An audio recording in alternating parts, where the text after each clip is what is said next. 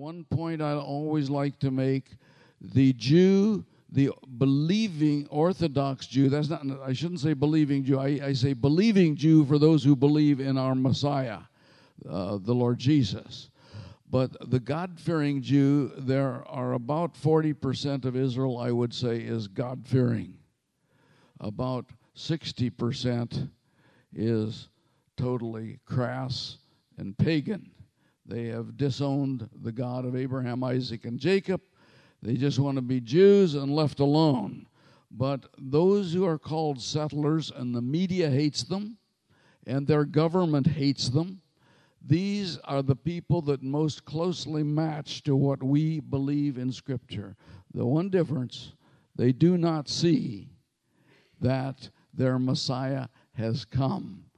But as I have studied Scripture, and I've put in my first book, Where is the Body?, I believe that those who have not seen our Messiah because of the bad press he has received, they look upon him, and I'm not running down the Catholics, but what has been the stage that was set in the Middle Ages of the total iniquity of the Roman Church. And unfortunately, that's what most Jews see as Christians. And there also is some bad behavior with evangelicals. But by and large, most of the people like ourselves realize God is going to do something with the Jew in the end of days. And we're looking forward to that. And we see what I call the modern Orthodox. I was just talking to Brother Tony. The ultra-Orthodox, or the black suit boys, they're a bit suspect. Like Caius and Annas in the times of Jesus. Most of those fellows would do anything for a nickel. And anyway, maybe that's unfortunate to say. I don't really know some of them in particular. Maybe some of them are more God-fearing than I would suspect. They don't get along with the modern Orthodox, but the modern Orthodox see the Scriptures almost identical to us, except they do not see the Messiah.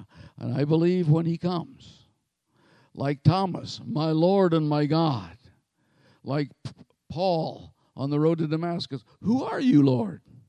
I'm Jesus, who you're persecuting.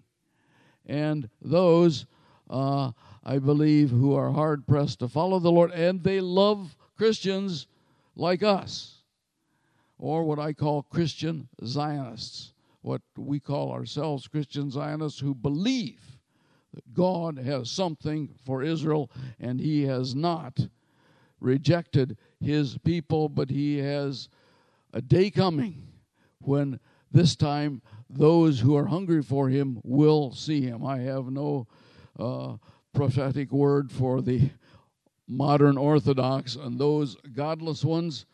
I don't know what the response is going to be, but it is getting so bad. I'm just running a little bit past here, but talking to Brother Tony.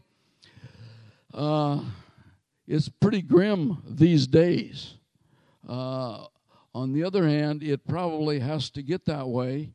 The rabbis say that the world is going to either get real good or real bad before Messiah comes. It doesn't look like it's going to be the real good option because of the tremendous decadence of the world scene, the hatred of Israel in Europe, and in even some parts of America, and of course especially in the Islamic or Arabic world. So anyway, that's just a bit of background, and I did tell Brother Tony too. He'd ask, and if he doesn't know, probably most of the rest of you do not have this. The what you hear on the media is totally deceptive, and the big deceit is that is not what's called Palestinian ground. First of all, Palestine is a fictitious place. The name was changed in 132 A.D. from Judea and Samaria to Emperor Hadrian in 132 AD hated the Jews so much, he said, no more we're going to talk about Judea and Samaria and these hated Jews. We're going to call the place Palestina. Name it after Goliath and his mates, as we would say in Australia. And that was 132 AD. And when the Jews started to come back in the end of the 19th century, that was around 1880, very few people were living in the land. It was a backwater. Handful of Bedouins. There were more sheep and goats, thanks to Mark Twain, who was a bit of a reprobate and hardly a model of spirituality. So in that context, he's an honest observer. He says nobody was living there. It's the most if this is the Holy Land, it's the most God-forsaken place I've ever seen. And they weren't there. When did they come? The Jews began to come back in the 1880s, and a few Fedayeen followed them back to keep them from, well, a few Arabs came at that time too for economic reasons. The Jews drained the swamps and got rid of the malaria, and some of the Arabs started coming. And then in those days, guess what they called the Jews? They called them Palestinians. When they got their own land back in a recognition by the United Nations in 1948, he said, we're not Palestinians, we're Jews. And Arafat picked up the name Palestinians in 1964. But the media, and let me remind you again, has a very short memory, as do most of the people that follow it. So there you are. This is the scenario. Oh, by the way, when did the most of them come? When the Turkish Empire fell in lining up with the Kaiser in World War I. Most of you wouldn't remember that, not even me. But I got that from history, but I remember from 48 on. But when the Kaiser fell, so did the Ottoman Empire at the same time, and the Brits took over, pardon me if there's any British here, the United Kingdom folks took over. and anyway, they opened the floodgates of Arab in-migration. It is all in the genuine published records of the United Kingdom. And then is when the Palestinians rolled in. You know, these were the folks that Hanan Ashrawi says we've been living there for 5,000 years. Well, that 5,000 years started in about 1917. I pick up my tongue-in-cheek, but anyway, that's the scenario, and they reached a crescendo. Of course, the Jews did too. They were coming back to their ancient homeland, but there were some Arab villages there, Nablus, and Ramallah, Nablus, and Qalqilia, and a few of those villages. There were a lot of Arabs in Hebron, but that is a special jewel to the Jews. But they came and settled most of those after World War I. So that is a scenario. And then this talk of occupation. It is the Arabs that are occupying or wanting to occupy a lot of Jewish ground, or what was promised to Abraham, Isaac, and Jacob. Of course, for me, the Bible is the bottom line. But beyond the Bible, history says the other guys don't belong there anyway. But the irony is that the leftist, godless Jews, which I said are over 50%, are so backpedaling to world opinion and to what the Arabs are saying, that they say, yeah, we want to give your land back. So they don't know their history either, and they don't know their Bible. But to me, the cream of the crop of the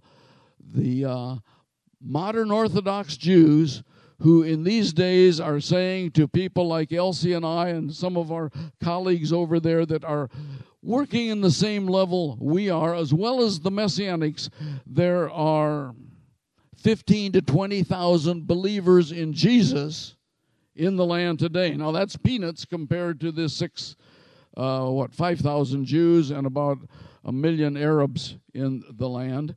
But there are those, and then there's these Orthodox Jews who are feeling more and more squeezed by their government. Because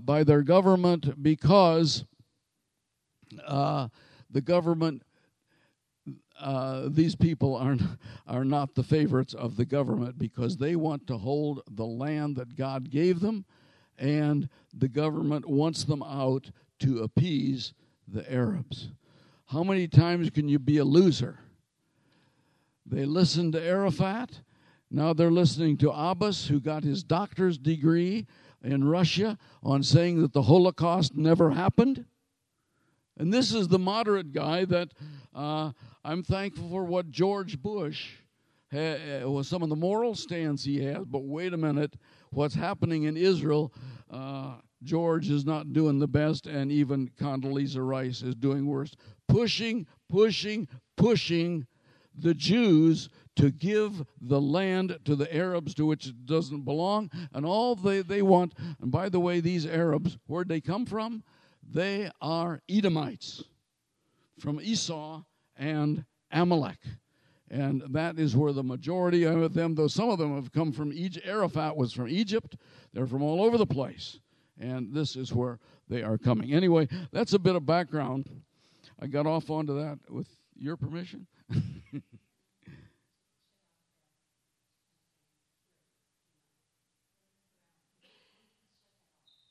Okay, we got some unknown spooks on here. I wonder if I can, that might come up again. Thank you. Okay, that might be helpful. But this is not what we're talking about today, because I'm going to get into this donkey of prophecy very soon. But that's a bit of background. I started just letting you know about the book of Where is the Body, and it's about the relationship. We don't have any here. You can get it on Amazon.com. You could get it ordered in, or it may be even in stock in any Christian bookstore. We do have this one, which is a little bit different, though it shows the hatred of God toward the Judeo-Christian bedrock from the beginning in the garden. I had this last year. And it's not changed. Some of you have it. I would encourage you to get it, not because of the fact that we want to sell books, but because I believe there's information in there that everybody needs to know. It traces the hatred of God from the garden on through to Nimrod, who built Nineveh, Babylon. And Babylon caved in 538 BC. And, that was wonderful. According to the prophecy in Isaiah, Babylon has fallen. But we have new Babylons on the rise. The Greeks took over from the anti-God. And I say this over and over again. I hear more and more people saying it. I don't know what you hear in some of the literature you get, or what even maybe some Christian programs on the Christian channels, but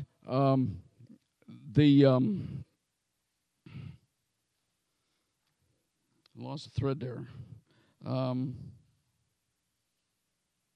What's I say? Yeah, the Greeks. You hear a lot about Greek thinking, and this is what corrupts our minds today. And you know those 10,000 believers in Papua New Guinea? They didn't have to get around the Greek roadblocks in our minds as we Westerners have, because they saw the worldview straight. And we are so much influenced by Aristotle. This is why in the third world, many times there's a tremendous amount of understanding and interest of spiritual things. But we got to get past it. This book is about that. It has 2 unique chapters in it. One for the ladies, about Queen Bee and the beehive and so forth. It is a relook at a translation, a retranslation of 1 or 2 words, which turns the degradation of women on its head. Barbara Frieden and Gloria Steinem didn't have a clue how important the lady was in God's creation. And there's some things that are a little bit difficult to understand what Paul wrote. They become clear as a bell if there's just a little bit of an adjustment to the translation of the word deceived. So there's a chapter in here for you ladies, and one especially, if you hadn't heard, I talked about this last year, one especially, chapter 12, on a totally new angle on 666 and the Antichrist. It's not Prince Charles, and it's not Henry Kissinger. It is not likely anybody else. True, in every age, there probably will be a head guy that's leading anti-God corruption, but the real Antichrist is what comes in the hearts of men and women at the end of the age, which is now. So I recommend this. And also we have out here Showdown of the Gods, which leads up to this one. We've got a little bit about, in this one, this was published exactly on somebody, whose birthday was that? Somebody told me at the table that their son's birthday was on 9/11. This was published on 9/11. I had 2 quips in it about the World Trade Center before it happened.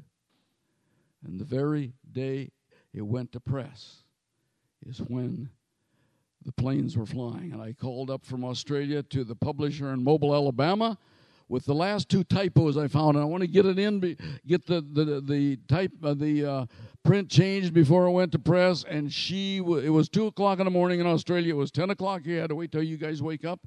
And she was not about to talk about typos. She said, this plane went here and this plane went there. I didn't even know the thing had 2 towers. I didn't know what it looked like. I knew what it did. Then she said Pentagon, and I woke up, and she said, we're under attack. And there was a long pause, and I didn't know what to say. She says, are you surprised? I says, well, no, you read the book. I maintain today that the sixth trumpet was blown on 9/11. And 2001. And what is the sixth trumpet? An army of 200 million appeared. That's a good introduction for the donkey right now. An army of 200 million appeared. John says, I saw their number. And I say this is the Islamic terrorist campaign. But let's go to some new things. I mentioned that last year. That's just a bit of catch-up. Let's go the donkey of prophecy. If I know how to run this thing. That's not happening.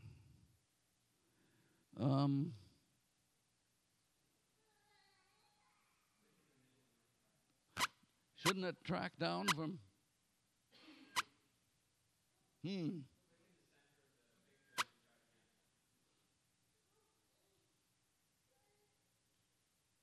Next.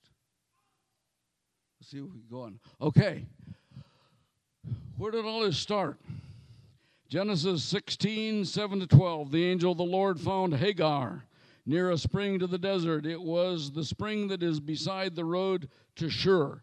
Now, this assumes some Bible background, some knowledge of Bible background, and this was after... it'll tell us here. And he said, Hagar, that's the angel, servant of Sarai, where have you come from and where are you going? I'm running away from my mistress, Sarai. She answered. The angel of the Lord told her, go back to your mistress and submit to her. The angel added, I will so increase your descendants that they will, catch this, too numerous to count. Ishmael, though he is not alone, he is tied up with his nephew Esau, and this is the father of the Arabs who are predominantly, but not exclusively, because there are Arab Christians, but predominantly the father of the Islamic race. Okay? Now it's working by going down here. Continuing, the angel of the Lord also said to her, you're now with child, you will have a son, you shall name him Ishmael, which means God hears, for the Lord has heard of your misery. Now listen to this one. He will be a wild donkey of a man. That's prophecy. That's prophecy. His hand will be against everyone, and everyone's hand against him, and he will live in hostility toward all his brothers. So what else is new? We are there today. Nothing has changed in several thousand years. Does God make them that way? No. Esau picked his own road, as well as so did Ishmael. And this is a prophecy God knew. Let's go on. There's quite a bit here at first that I'm just going to read to set the stage for what we are seeing in both Canada and the United States, as well as the United Kingdom and the world today. Genesis 17:18-21, Abraham said to God, "Oh, if only Ishmael might live under your blessing." Then God said to Abraham, "Yes, but your wife Sarah," by now her name was changed from Sarai to Sarah, "will bear you a son, and you'll call him Isaac. I will establish my covenant with him as an everlasting covenant for his descendants after him. And as for Ishmael, I've heard you, Abraham. I will surely bless him, and I will make him fruitful, and will greatly increase his numbers. He will be the father of 12 rulers, and I'm going to make him into a great nation." Is this what Abraham asked for? I suppose that things could have gone differently as far as where we're at today, but God promised blessing to his son Ishmael as well as Isaac. But the closing of this is, "But my covenant I will establish with Isaac, whom Sarah will bear to you by this time next year." So there we are. That's the background of the two boys. We go on. We have more of man's ideas and God's promises, because Abraham wasn't always in sync with the Almighty. Child grew and was weaned, and on the day Isaac was weaned, Abraham held a great feast. But Sarah saw that the son whom Hagar, the Egyptian, had borne to Abraham was mocking, and he was mocking Isaac, the little boy that was there. She said to Abraham, "Get rid of that slave woman and her son, for that slave woman's son will never share in the inheritance with my son Isaac." So we got some family things here. But God tells it like it is. This is our Bible. And this is what I stand on. And I believe this first, and the politicians, well, maybe ninth. And a few things in between.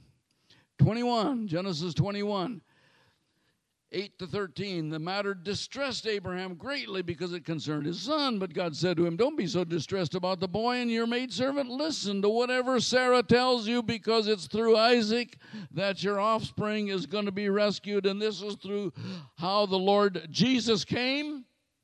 Abraham, Isaac, and then Jacob. And this was the road to redemption, and not through Abraham's firstborn to the Egyptian handmaid, not through Ishmael. And he was sent off to the south and to the east. How many of you know that Abraham had quite a few more children after Sarah died? He married Keturah, and he had quite a few more children, but he sent them all to the east to send his promised son to the land of Canaan, and to the city where God chose to put his name, which just happened to be Jerusalem. There's about 20 references to that reference in the book of Deuteronomy. So anyway, the matter distressed Abraham greatly because it concerned his son. Don't be so distressed about the boy and your maidservant. Listen to whatever Sarah tells you, because it is through Isaac that your offspring will be reckoned. I will make the son of the maidservant into a nation also, because he is your offspring. And then in Genesis, God lists those 12 sons of Genesis 25:13 lists those 12 sons of Ishmael, and he continues Ishmael's summary in the next verses that follow, 16b to 18. And these are the names of the 12 tribal rulers. That's what I didn't read. It's just a list of names according to their settlements and their camps. Altogether, Ishmael lived 137 years. He breathed his last, and he was gathered to his people.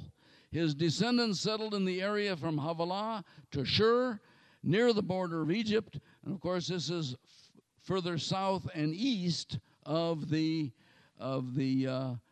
land of promise.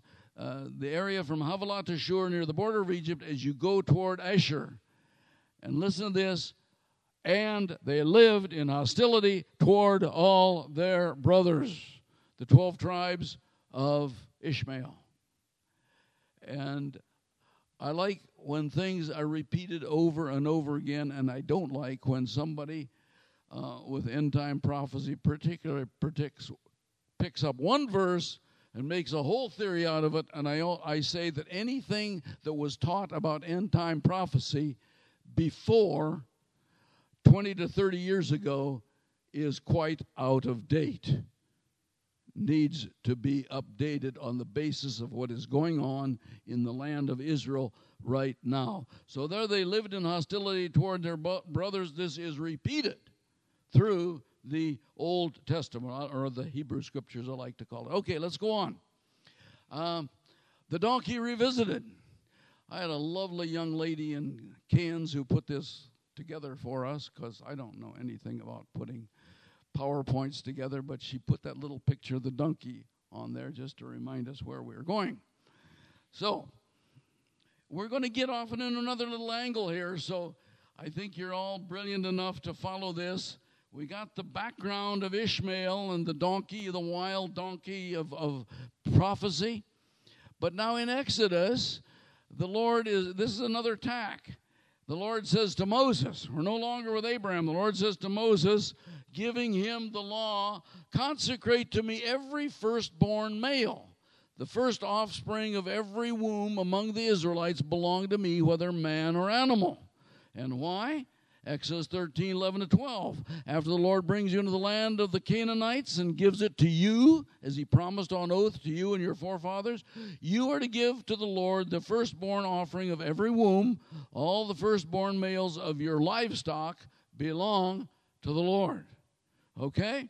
This was for redemption purposes, to redeem the firstborn. Okay, that's the law, and nobody's saved by that, but this is the culture of the Hebrew peoples as they came through the wilderness. And, people criticize and say how legalistic Moses is. Well, some people have made it that, but the thing is, this is their culture.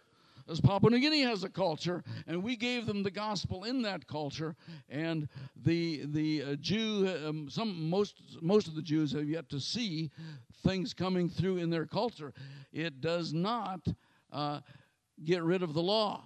Jesus said, not one jot or tittle will pass away until everything's fulfilled. We are not saved by the law, but that does not mean that there are not some good things in the teaching for health and strength, and for, as it says several times in Deuteronomy, a good life and a long life. Nothing about salvation. I think the Christian church often, from Constantine on, is about 10 times more legalistic than Moses ever was. Let that be as it is. The symbolism, after the Lord brings you... Oh, no, I read that. All the firstborn males belong to me. So this was an edict to the children of Israel in the wilderness. The reason for this, Exodus 13:14-16, in the days to come, when your son asks you, what are you doing this for? My translation, say to him, with a mighty hand the Lord brought us out of Egypt, out of the land of slavery. When Pharaoh stubbornly refused to let us go, let us go, the Lord killed every firstborn in Egypt, both man and animal. This is why I sacrifice to the Lord the first male offspring of every womb, and redeem each of my firstborn sons. You don't kill the boys as they did the child sacrifice with the heathens, with Moloch. You don't kill the firstborn son, but he is redeemed with the temple shekels. There's a certain designated, I think it's 5 temple shekels for every firstborn son. So you go to the temple, and, or there it was the tabernacle in the wilderness, and pay your little tax on the young fella. And so I don't know why, but that's what God said, and that's okay for me. Redeem each of my firstborn sons, but sacrifice the animals.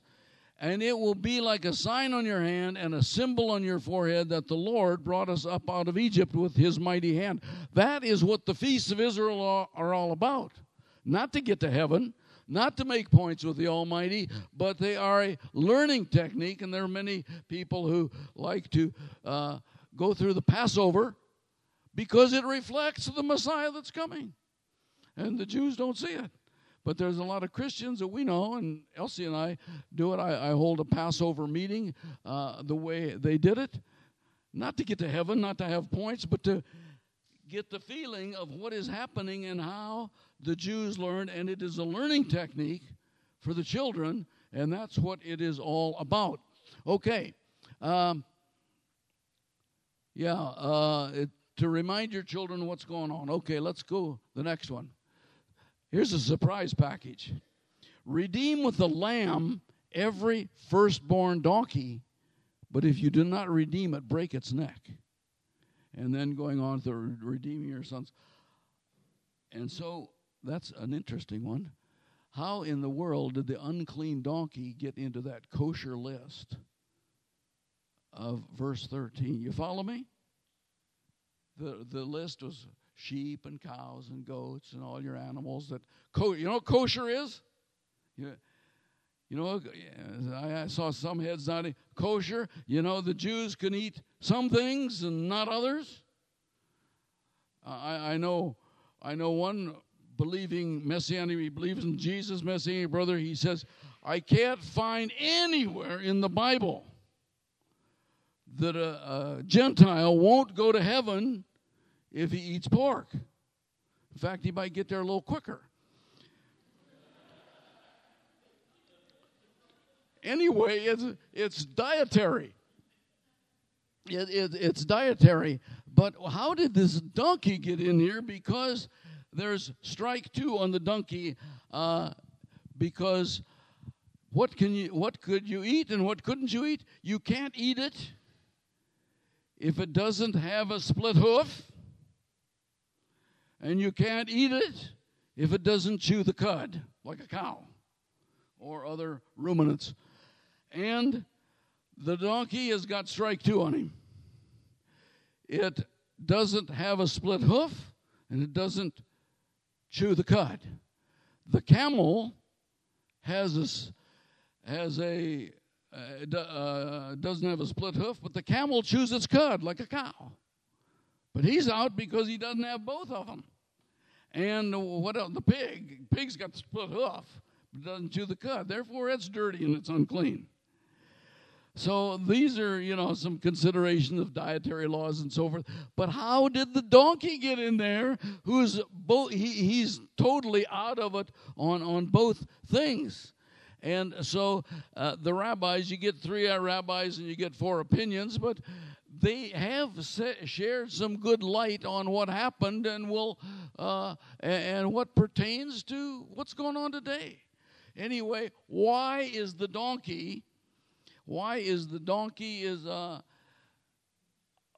just want to knock off something here. It says pick up a handout. There are no handouts. I'm just going to tell you what's on here just a bit, and then we're going to go on. How are we doing on time?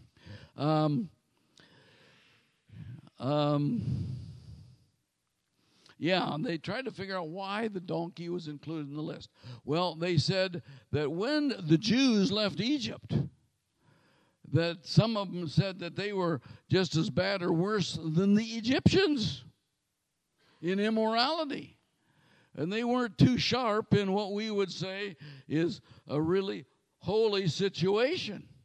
God took them out, but they weren't very spiritual-looking people. And as I said, it was said that couldn't tell the difference between them and the pagan Egyptians. Actually, that's what's going on in the government of Israel today, as I told Brother Tony. They have the worst government now than they have since Ahab. It is totally corrupt, and about one-third of the members of the Knesset, that's parliament sort of thing, Senate representatives, about one-third have had some sort of a financial or political scandal, vote rigging, buying votes, all this kind of corruption. About one-third of the Knesset has been cited, not convicted, because they got judges that let them off faster than they get on. The whole thing is rotten, from prophet to priest to the government. And so, such as it was in Egypt, what did God take them out of there for? Well, the donkey maybe is an example of this. And they said, well, he looks pretty bad on the outside or on the physical things, but inside, like the Jewish people, there's something good to redeem. And there's something good there to bring out for redemption. Well, we're all in the same boat here. Where did we come from?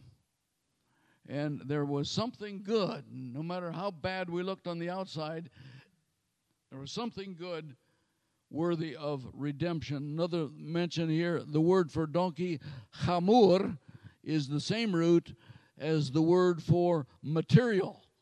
That is the mundane, materialistic. Material, chomer and chamur, very similar. And so therefore the donkey was regarded as pretty crass and materialistic, that sort of thing. So there we are. He says here that when this rabbi, I got a paper, that impurity of the Jewish people was only on the surface, hiding a great inner holiness. It was a superficial blemish, and the fact that there was a capacity for God to redeem them. You only have to read the book of Judges. He gave them about 40 years, and they were back into the pit. And we look for a spirituality with the King of the Jews and the atonement that we have through him for a lifelong and an eternal cleansing. But in the past, there was this up and down thing. Okay. So much for that. Maybe it was because the donkey was representative of backsliding and unworthy people until God provided for them. Now, let's see. Let's go on. Some donkeys are more clever than others. How many of you know that quote from Animal Farm? All men are created equal, but some are more equal than others, which is a tongue-in-cheek comment for favoritism. But that's not what we have here. We got Balaam's donkey. I invite you to read that in Numbers 21 to 22, Numbers 22, 21 to 41. And we're not going to get into that, except I think most of you know the story of Balaam's donkey. Balak wanted this prophet. It's very confusing in a way if we see things in black and white. But this guy, this Balaam, he got his directions from God. He talked to the Almighty. He got answers. He said, shall I go? Here we go again. I don't know how to keep these things from going down. There we go. He got instructions from the Almighty. Don't curse Israel. Don't go down there. Then he asked again, so finally God let him go. He says, okay, you go. In a dream, he says, but only say what I tell you to say. So he gets on his donkey, and the donkey's going through a narrow vineyard, and he balks along the way and how did that go? Read it. He's got trouble all the way. Finally, the donkey got to a very narrow place, and he couldn't. He just laid down on Balaam's foot, which didn't give him any great joy, and he beat the donkey, and the donkey talked to him. Remember that? Remember that story? Said, "What are you doing to me? I've been a faithful donkey for you all my life, and you're beating me." And then Balaam looked up. Then the Lord opened Balaam's eyes, and he saw the angel of the Lord standing in the road with his sword drawn. So he bowed low and fell face down. So that donkey had a bit more usefulness maybe than some donkeys. Anyway, I thought I'd just throw this in because I like to go through scriptures to get the whole gamut of references on one particular thing. So you get the whole picture. Balaam's donkey is in there, which was a fairly useful creature and a bit sharper than Balaam. Okay. But God has a plan, and he knows his man, and he knows his donkey. Malachi, we're going more. Now, this is not about Ishmael, but it's about nephew Esau, they were out of the same cookie cutter, and they had the same temperament. But I have loved you, says the Lord, speaking to Israel. But you ask, how have you loved us? Was not Esau Jacob's brothers, the Lord says? Yet I have loved Jacob. But Esau have I hated, and I have turned his mountains into a wasteland and left his inheritance to the desert jackals. And a lot of people don't like this. This is not politically correct. God has his reasons for Jacob have I loved, Esau have I hated. God has a plan on one hand, and also he knows everything from start to finish about us and about Esau. But let's go on.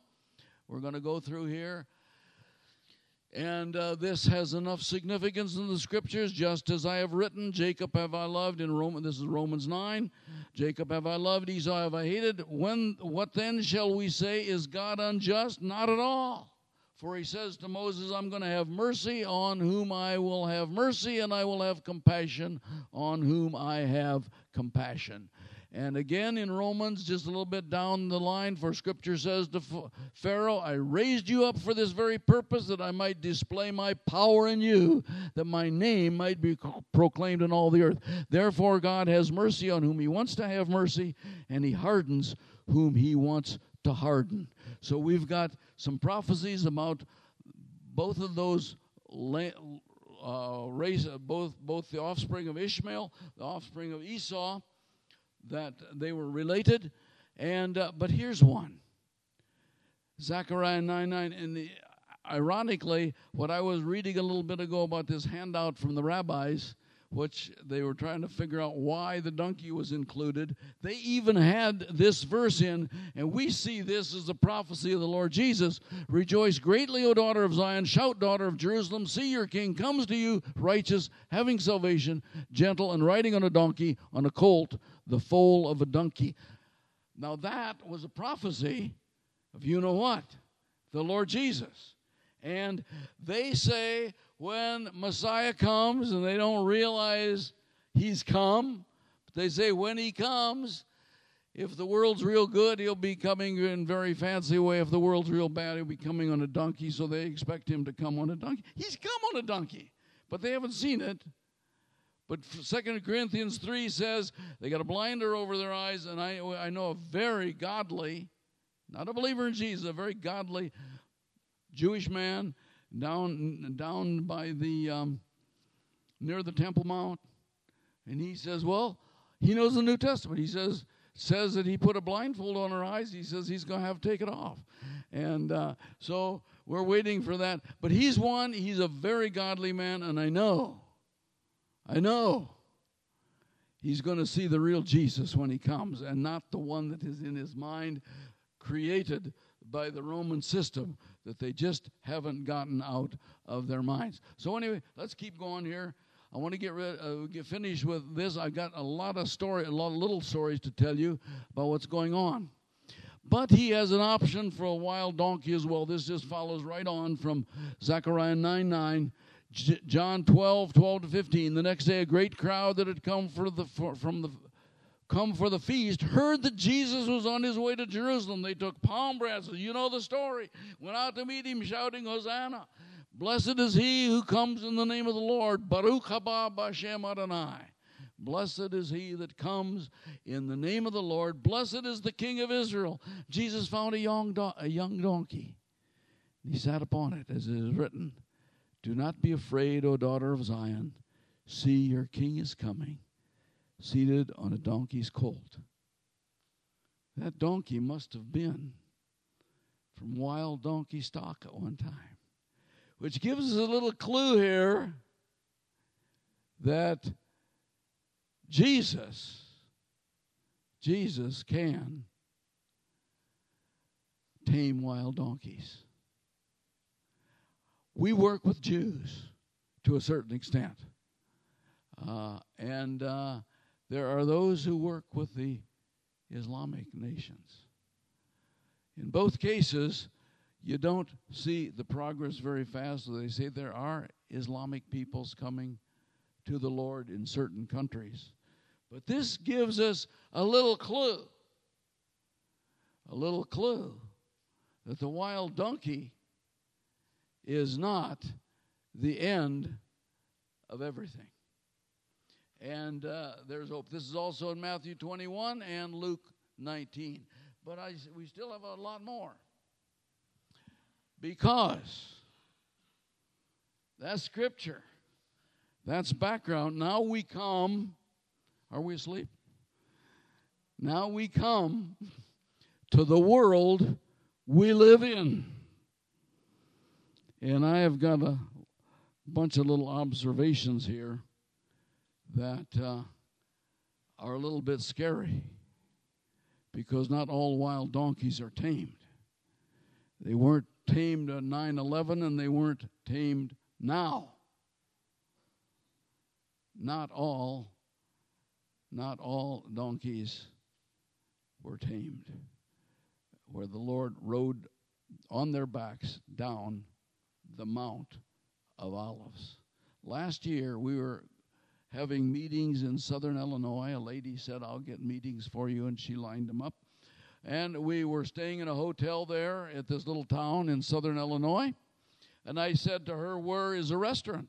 She says, there's one right across the street from your hotel. But it's Islamic. Got a McDonald's? I'm not a fan of McDonald's, that's for sure. But no, I don't want to be judgmental either.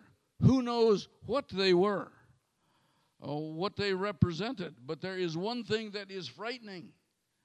Our government leaders say, well, all these people, it's only a fringe.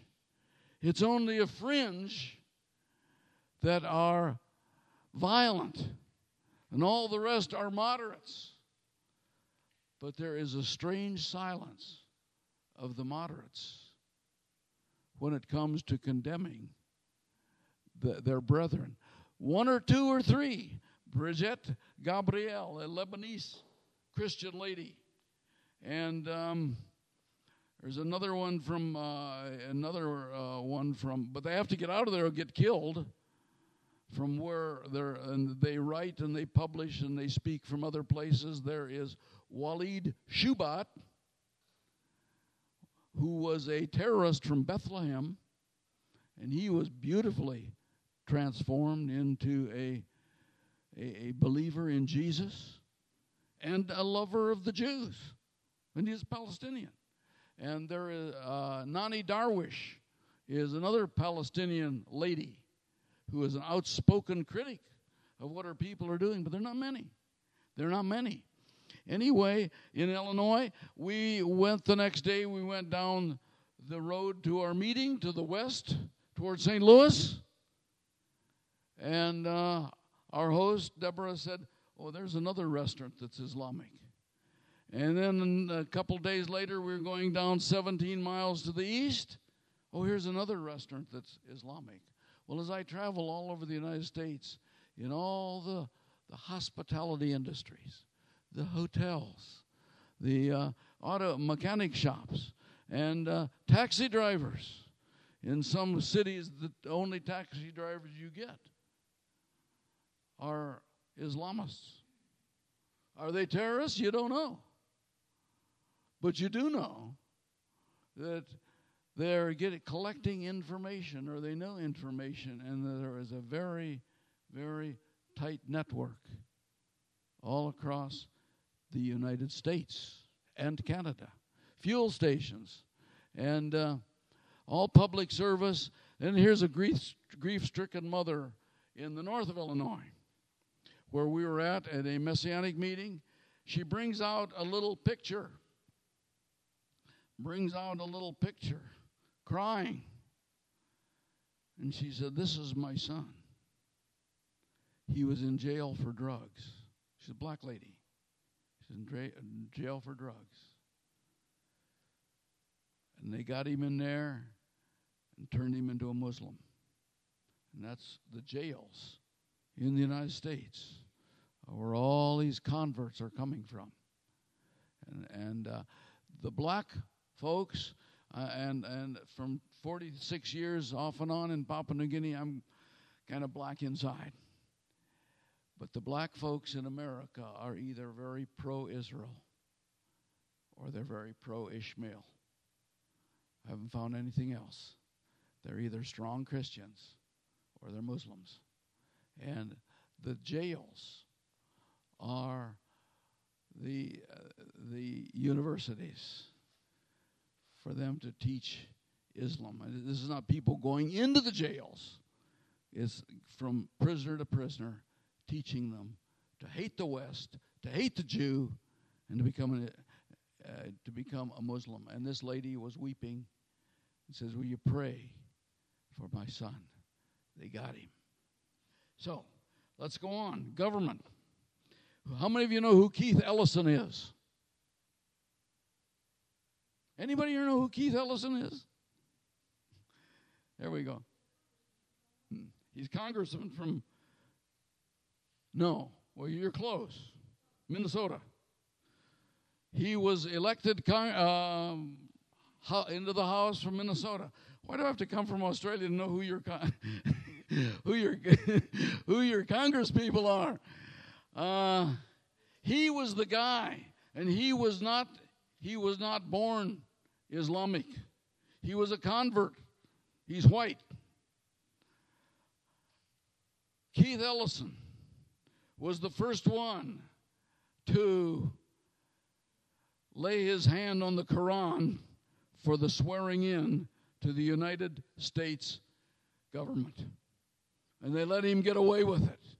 And he took a copy of some letter of Thomas Jefferson, which was Jefferson was reading the Quran to just catch up on these guys that they were having problems with in those days, the Islamists.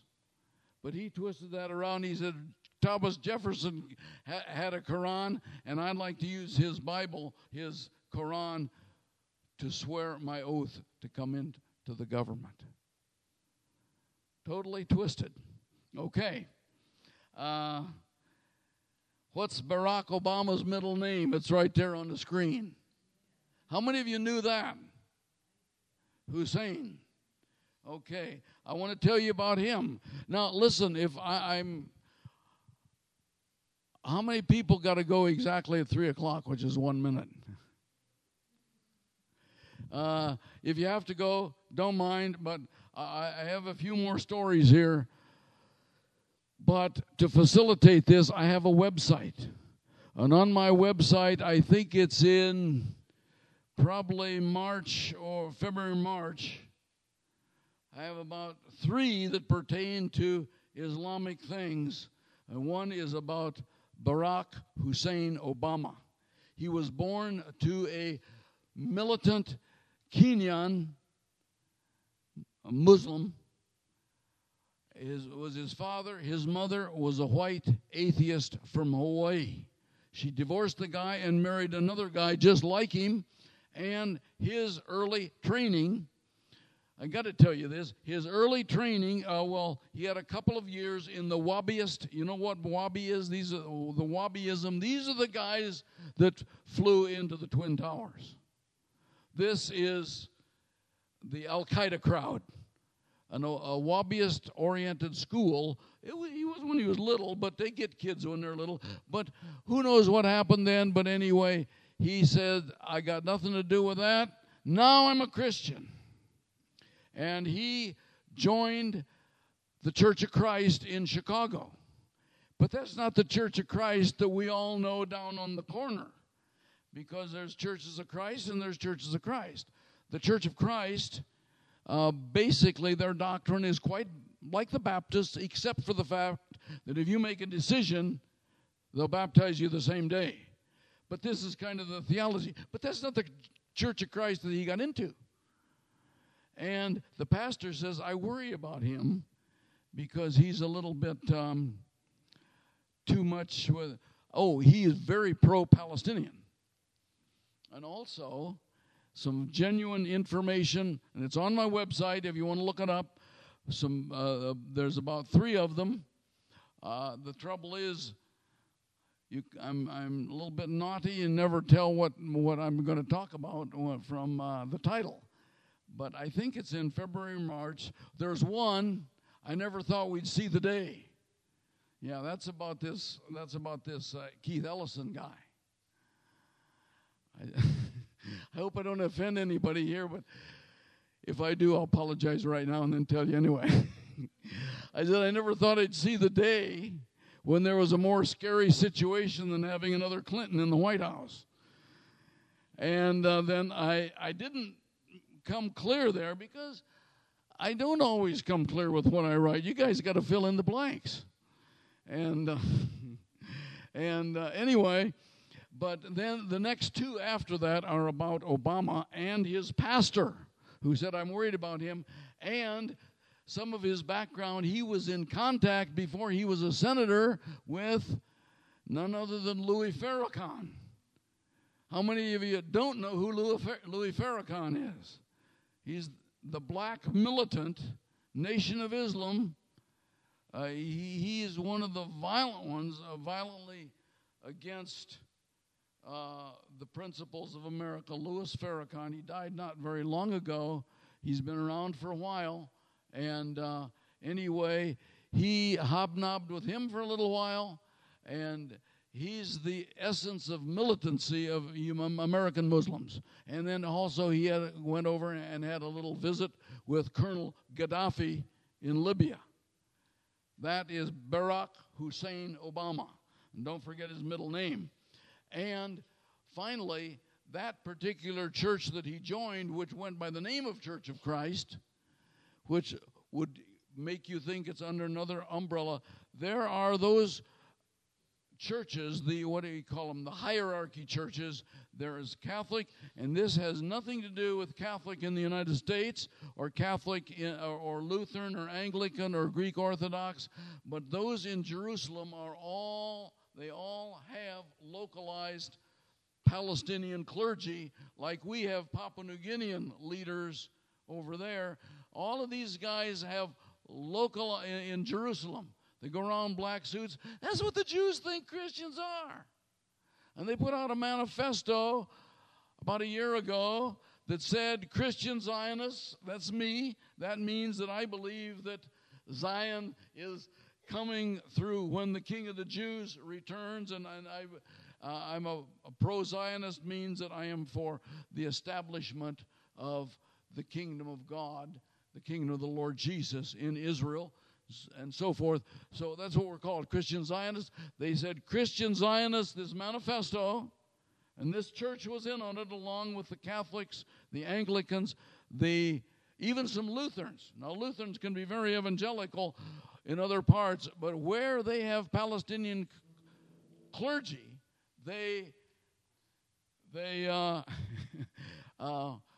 what's first? They hate Israel first, and anything else that follows may or may not be Christian. That just is localized there. That group that Obama belongs to was a part of this manifesto that Christian Zionists are from the devil. They don't know Scripture. They don't know how that the Jews are cursed forever, and they are following Satan. So there you go. You know a little bit more about Obama. Okay, let's go on. Now, why did I do two there? There are some blue slips, and even if you go out early, like this brother here, pick up a little blue slip there if you have a computer with a website on Islamburg, New York. Now, some of you have seen this. Some of you have seen this on my website. But this Islamburg, New York, now you got a few pictures.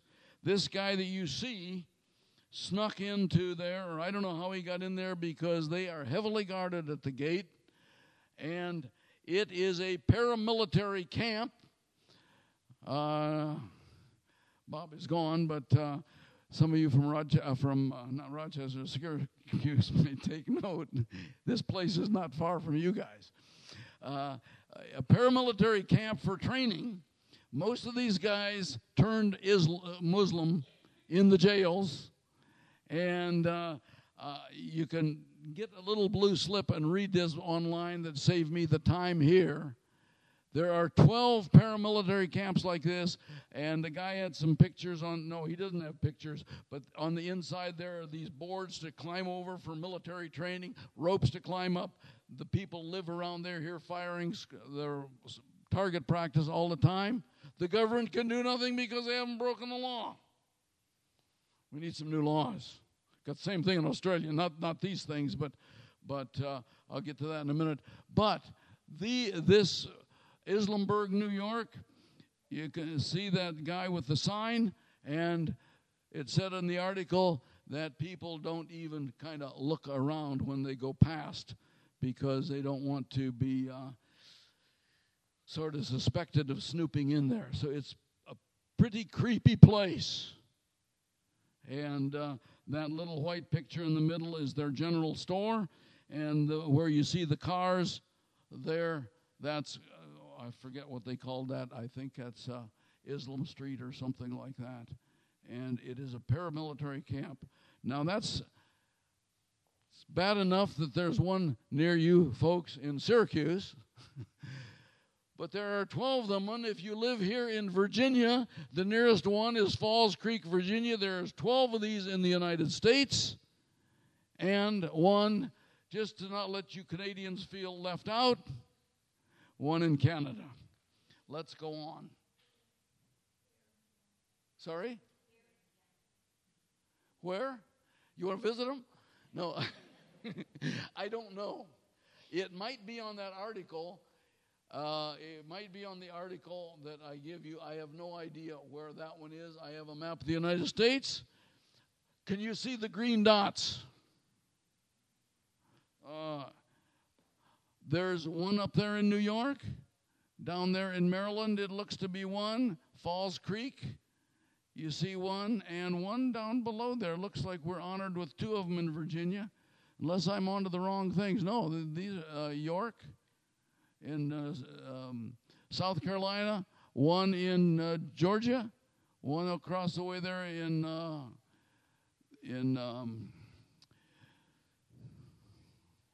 Alabama, and one Texas, one in Colorado, one in California, or was there two there, and one up there in Washington State. Now, I believe the green says it's compounds. Then these other things. But this is on that article. Let's go. I don't want to keep you here too much longer. Land claims. Dar al-Islam and Dar al-Harb. Dar is land or lands or the turf or the grounds of Islam, and Harb is war. And Islam divides up the world into these two camps. Either it is the lands of of Islam or the lands of war, and this is the conquest. And anybody that wants to, well, no, they have to read Arabic, can read these things on their websites, on the Islamic websites. Again, you might say, well, it's only 10%. 10% of the communists brought Russia, the Soviet Union, into communism. 90% were either apathetic or didn't want it. Nazis, 10% of the Nazis were Nazis in Nazi Germany, and they swayed the tide for Nazi Germany to take over. What is it? How does the saying go? Evil thrives when good men do nothing. But at the same time, I'm not here to advocate what we need to do or what we'll get to the end of this, but the fact is, it is not very difficult for an overthrow of a legitimate government with only 10% of the nation behind you. Okay, that and what happened to Herzog? I got a section in this book about Islam in former Yugoslavia, Herzegovina. And in the end of the day, NATO helped the Muslims as they are trying to help the Palestinians and the terrorists right now. Hamas is too much, so they're trying to strengthen the guy who said there was no Holocaust. They have not learned, but the problem is you can't tell the devil to be good, and they have their own agenda. We must realize that things are shaping up, not according to our doctrines and our theology, but for the end of days. He's the only answer. He's the only answer. Okay. Anyway, there's a book coming out. I see a note here. I got this from a book published, The Green Horse, which is written by a friend of mine. That's coming out, and that's got the whole 9 yards on Islam. Let's go on. I want to finish quickly. A couple here from Australia. The two Dannies, two pastors that had saying some of the stuff that may be more severe, I don't know, but what I just told you. And a convert to Islam came in there with a tape recorder. And he took the two guys to court because they were inciting Islam. It was a law against incitement. And the judge, who was like some of the rest of these guys that are so far left, they're irredeemable, not even like the donkey. But the judge said, it has no matter whether these guys are telling the truth or not. What matters is Islam was offended. And they were telling what's in the Quran. They said, you guys got no right to go into the Quran. That's our book. But what is in the Quran is that they're going to kill us all. But these guys were under a fine of between $200,000 and $300,000. But finally, they appealed it. They won that, and they're still not over. But this is just a millstone hanging around their neck as far as further work than they can do, because they were cited for offending Muslims. And of course, you know how they went berserk about those cartoons about Muhammad. They went crazy.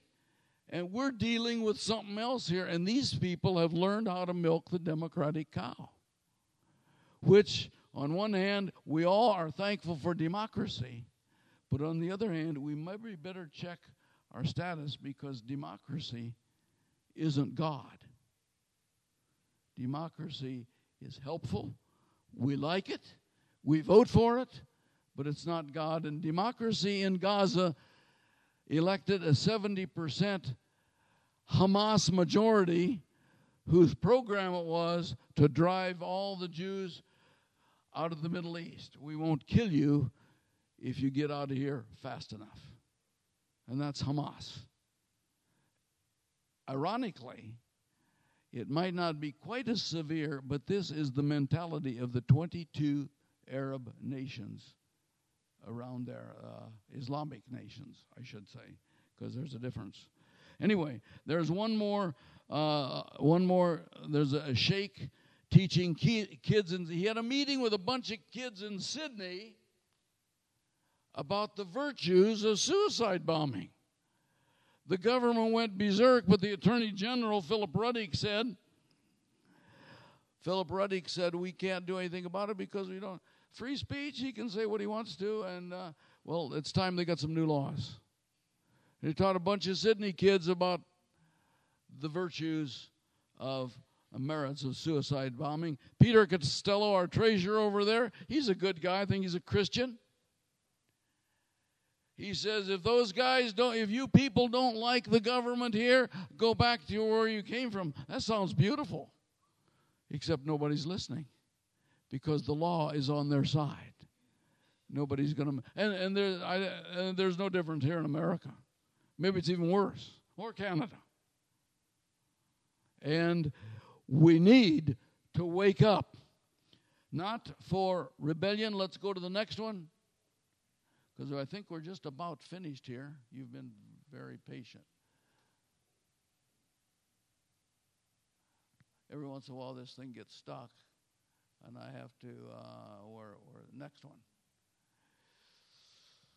Isaiah, bit more prophecy. In summary, in that day there will be a highway from Egypt to Assyria. Assyrians will go to Egypt, and the Egyptians to Assyria. The Egyptians and the Assyrians will worship together. In that day, Israel will be a third along with Egypt and Assyria, a blessing on the earth. The Lord Almighty will bless them, saying, Blessed be Egypt, my people, Assyria, my handiwork, and Israel, my inheritance. Well, that's interesting. And I know a lot of times I've had friends point to this verse, and they're working with the Muslims. However, I have liked to see teaching like this in a sequence, and this is the only one like it that speaks of revival in the end of days. So, the most important thing is if you're now a bit confused on how to tell wild donkeys from tame ones, you are not alone. This is exactly the final emphasis. Our Lord gave us his enduring advice on such matters. I am sending you out as sheep among wolves, therefore be wise as serpents and harmless as doves. I'm not calling for, protests and marches and whatever. As I said before, something that really drives home with me, it's a waste of time to tell the devil to be good. There is a tidal wave of humanism, political correctness, and all that sort of rubbish sweeping over us. We've got a different kingdom. But we must know what's going on, that we're not deceived like the rest of the sheep. Don't let political correctness, which, by the way, is a replacement of the Bible for the evolving New World Order, don't let political correctness influence your interpretations of serpents and doves. We got to know where we're at, and we've got to know just exactly the problems that could occur. It's well to be forewarned. It's well to be wise to what is happening, to have our eyes open and not be influenced by the world system, and especially by the media. Well, that's the voice of the world system. Best that we know what is happening and what these guys are doing. We don't have to make judgments except for the steps that we take. Be wise as serpents, harmless as doves. Amen. Now, I didn't blow the shofar before. It's okay. I'll do it now and close in prayer.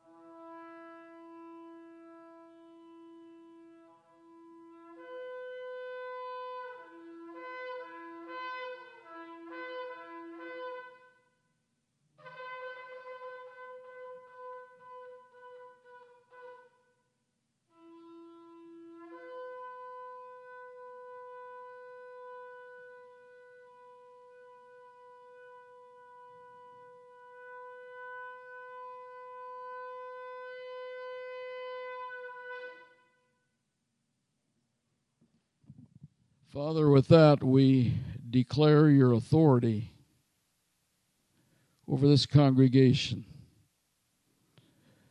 over this camp, over this fellowship. Lord, over the circumstances out there. You are Lord. And Father, we thank you that you are coming back. But Lord, may we not be naive like the rest of the sheep, the rest of the lemmings that go over the cliff. Father, that we can have our eyes open, be wise as serpents, harmless as doves. Father, we pray that we could be filled with the Spirit of the living God, to hear a voice behind us say, "This is the way, walk in it." We thank you, Father, that most of us have arisen. Lord, breathe upon us that we can shine. And Father, in the symbolism of this shofar, Lord, the voice of the shofar, which is your voice, may we walk under your authority in a godless world until you come. And may we continue our assignment that you've given to each of us individually. We have different areas of service. Lord God, breathe upon us till we meet you face to face. Thank you, Father, for being with us this afternoon. In Jesus' name. Amen.